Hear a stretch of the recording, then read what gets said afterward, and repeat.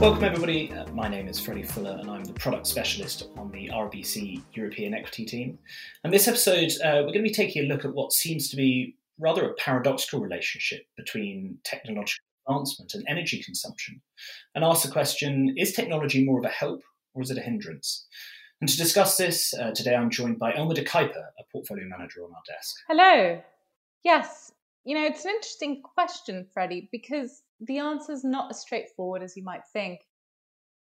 It's certainly the case, looking at technological leaps that humanity has made in the past, that in the first instance these has led to environmental degradation. So for example, the steam engine, when that came about, it enabled the replacement of human energy with machine energy, hugely significant. But this was mostly derived from coal, which is very pollutive and mined under difficult conditions. Another example was, the materials revolution, where, plastic was invented, fantastic for so many applications, but plastic is derived from oil and does not biodegrade. So today, we're undergoing a different kind of revolution, but I would say a revolution nonetheless. And it's digital in nature, wouldn't you say? Yeah, absolutely. And I think to your points, it's important to explore whether there is a similar aspect of potential environmental degradation stemming from this digital revolution, as you put it. And we've looked at some of the numbers, and it's estimated that by 2025 there will be over 28 billion internet-connected devices, which is an extraordinary number. And this aspect, alongside other forms of technology, could eventually add up to an estimated 20% of global energy use by 2025. So the sort of a first question, Elma, is do people really understand the energy intensity of their technology usage as it stands today? I don't think so, not until very recently. But the public is definitely becoming more and more aware. Just look at the recent headlines around Bitcoin, for example. Yeah, exactly. And actually headlines even out this morning. It's a good point. Bitcoin is a very good example of the need, not only as investors, but from consumers as well, to look underneath the bonnet for the nuance. And it's become increasingly clear that there is an enormous amount of energy consumption concerned with the mining, in inverted commas, of Bitcoin. But this is true on both an absolute and relative basis. And it's important to look at these things in the context of their function. It's difficult, I suppose, to compare Bitcoin to other other companies, to peers, given its relative novelty. But if you were to compare it to, say, Visa, Bitcoin can only process, and this is by design, 6 transactions per second globally. Meanwhile, Visa, by contrast, handles 4,500 transactions per second on average.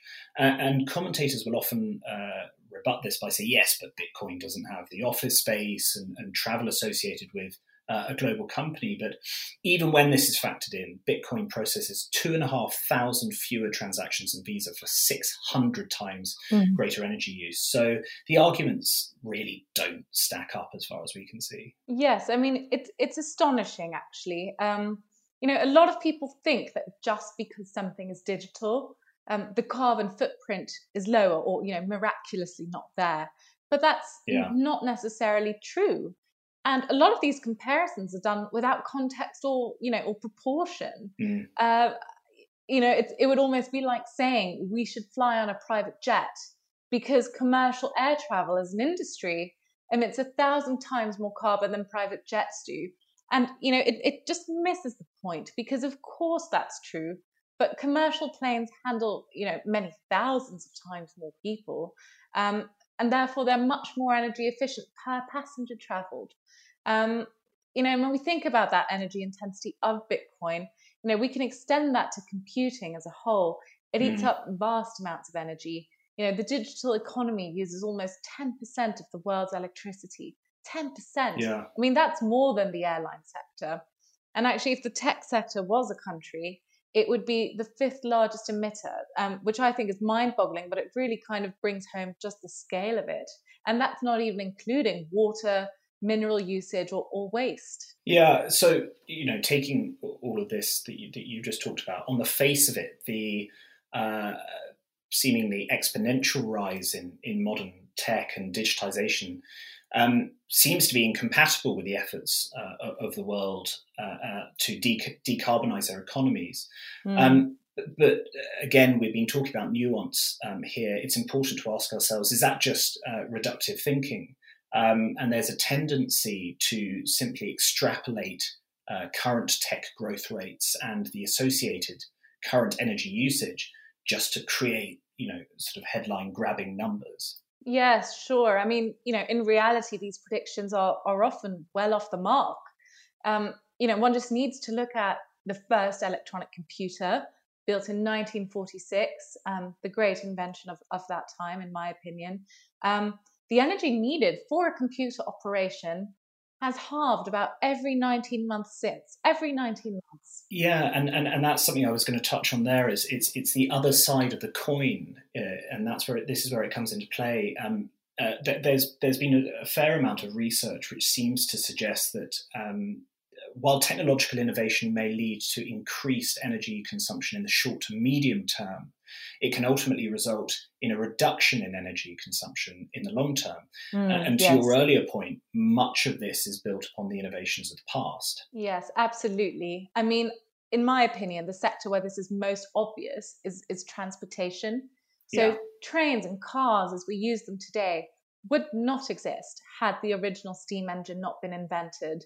There's now, as we all know, huge innovation happening in making them electric or even hydro-powered. And that's another example of how our technology is constantly improving upon the original dirty machines. And this is how innovation works. It's always progressive and stepwise. And Isaac Newton put it best, I think. He said he stood on the shoulders of giants. And so too do our current technologies derive from the older iterations. Yeah, and this is the crux of the matter, isn't it? We're going to ask ourselves, can you translate the same effects from the transport sector, your example, to the rise of tech? And the answer seems to be that it's at least possible. For example, France has actually found that compared to 2008, the energy consumption of digital technology has actually stabilized. Therefore, the massive transformations in data usage through video use, digitization of the broader economy, smart sensors, etc., do not seem to be having as much of an impact on energy consumption as original forecasters suggest.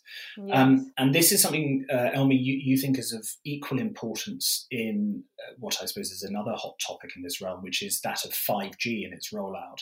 I mean, it's certainly true that energy consumption is expected to rise due to the widespread adoption of 5G. That's modeled on consumption patterns of the past, where, to be fair, every time a new standard was launched, and I'm talking here about 2G, 3G, 4G, the energy consumption, increased quite significantly along with it. But I think it's important to look at unit costs as well, because actually when you do, the picture is quite benign. 5G consumes 90% less power per bit of data than 4G, which is a huge and really quite important improvement. The makers of 5G equipment, so think of Huawei, Ericsson, Nokia, they've all independently found that 5G is the most energy aware standard. And you should think of things like efficient data transmission, smarter sleep modes, and they estimate that will make it possible to quadruple data traffic, without increasing energy consumption. That's very significant. So, of course, we don't know where that data traffic consumption is going to go. It's quite possible that demand for data will increase far beyond that quadrupling. But it does illustrate what we're talking about here, I think, which is that technological innovation, it allows for far lower unit costs of what arguably is the most valuable commodity of our time, and that's data. Yeah, that's really interesting. So to conclude, if it isn't in doubt, and I think we can potentially take the position that demand for digitization and therefore correspondingly data usage is triggering a significant rise in energy demand. But as we have noted, one cannot simply extrapolate out into the future using existing consumption or efficiency. And in this instance, there is a case to be made that it is technology itself, albeit most likely combined with regulation from policymakers, that can at the very least keep energy needs in check, if not even help reduce them in the future. That now we're not necessarily saying that tech is the saviour, but we do need to take this into account. Yes, you're so right. I mean, it's really actually very exciting to witness all that innovation happening in the realm of sustainability today. There's a great book called The Uninhabitable Earth, written by David Wallace Wells. And in it, he estimates that the transition to clean energy would save over $20 trillion in costs. So this isn't often talked about, but there is definitely also a capitalist imperative to this energy transition. And that in turn further incentivizes technological innovation. Yeah, absolutely. And to your point on the transition to clean energy, this will continue to play an increasingly important part in the growth of tech as it powers more and more of the digital economy. We have increasing options for energy savings, such as the demand side. Then we have efficiency improvements on energy production. And then finally, hopefully, the eventual replacement of fossil fuels through renewable energy sources. Yeah. Precisely. There are multiple levers here that can be pulled to make the digital sector a greener one. Well, look, that's all we have time for today. Thank you very much indeed to Elma for joining, and thank you to our listeners for tuning in. Thank you.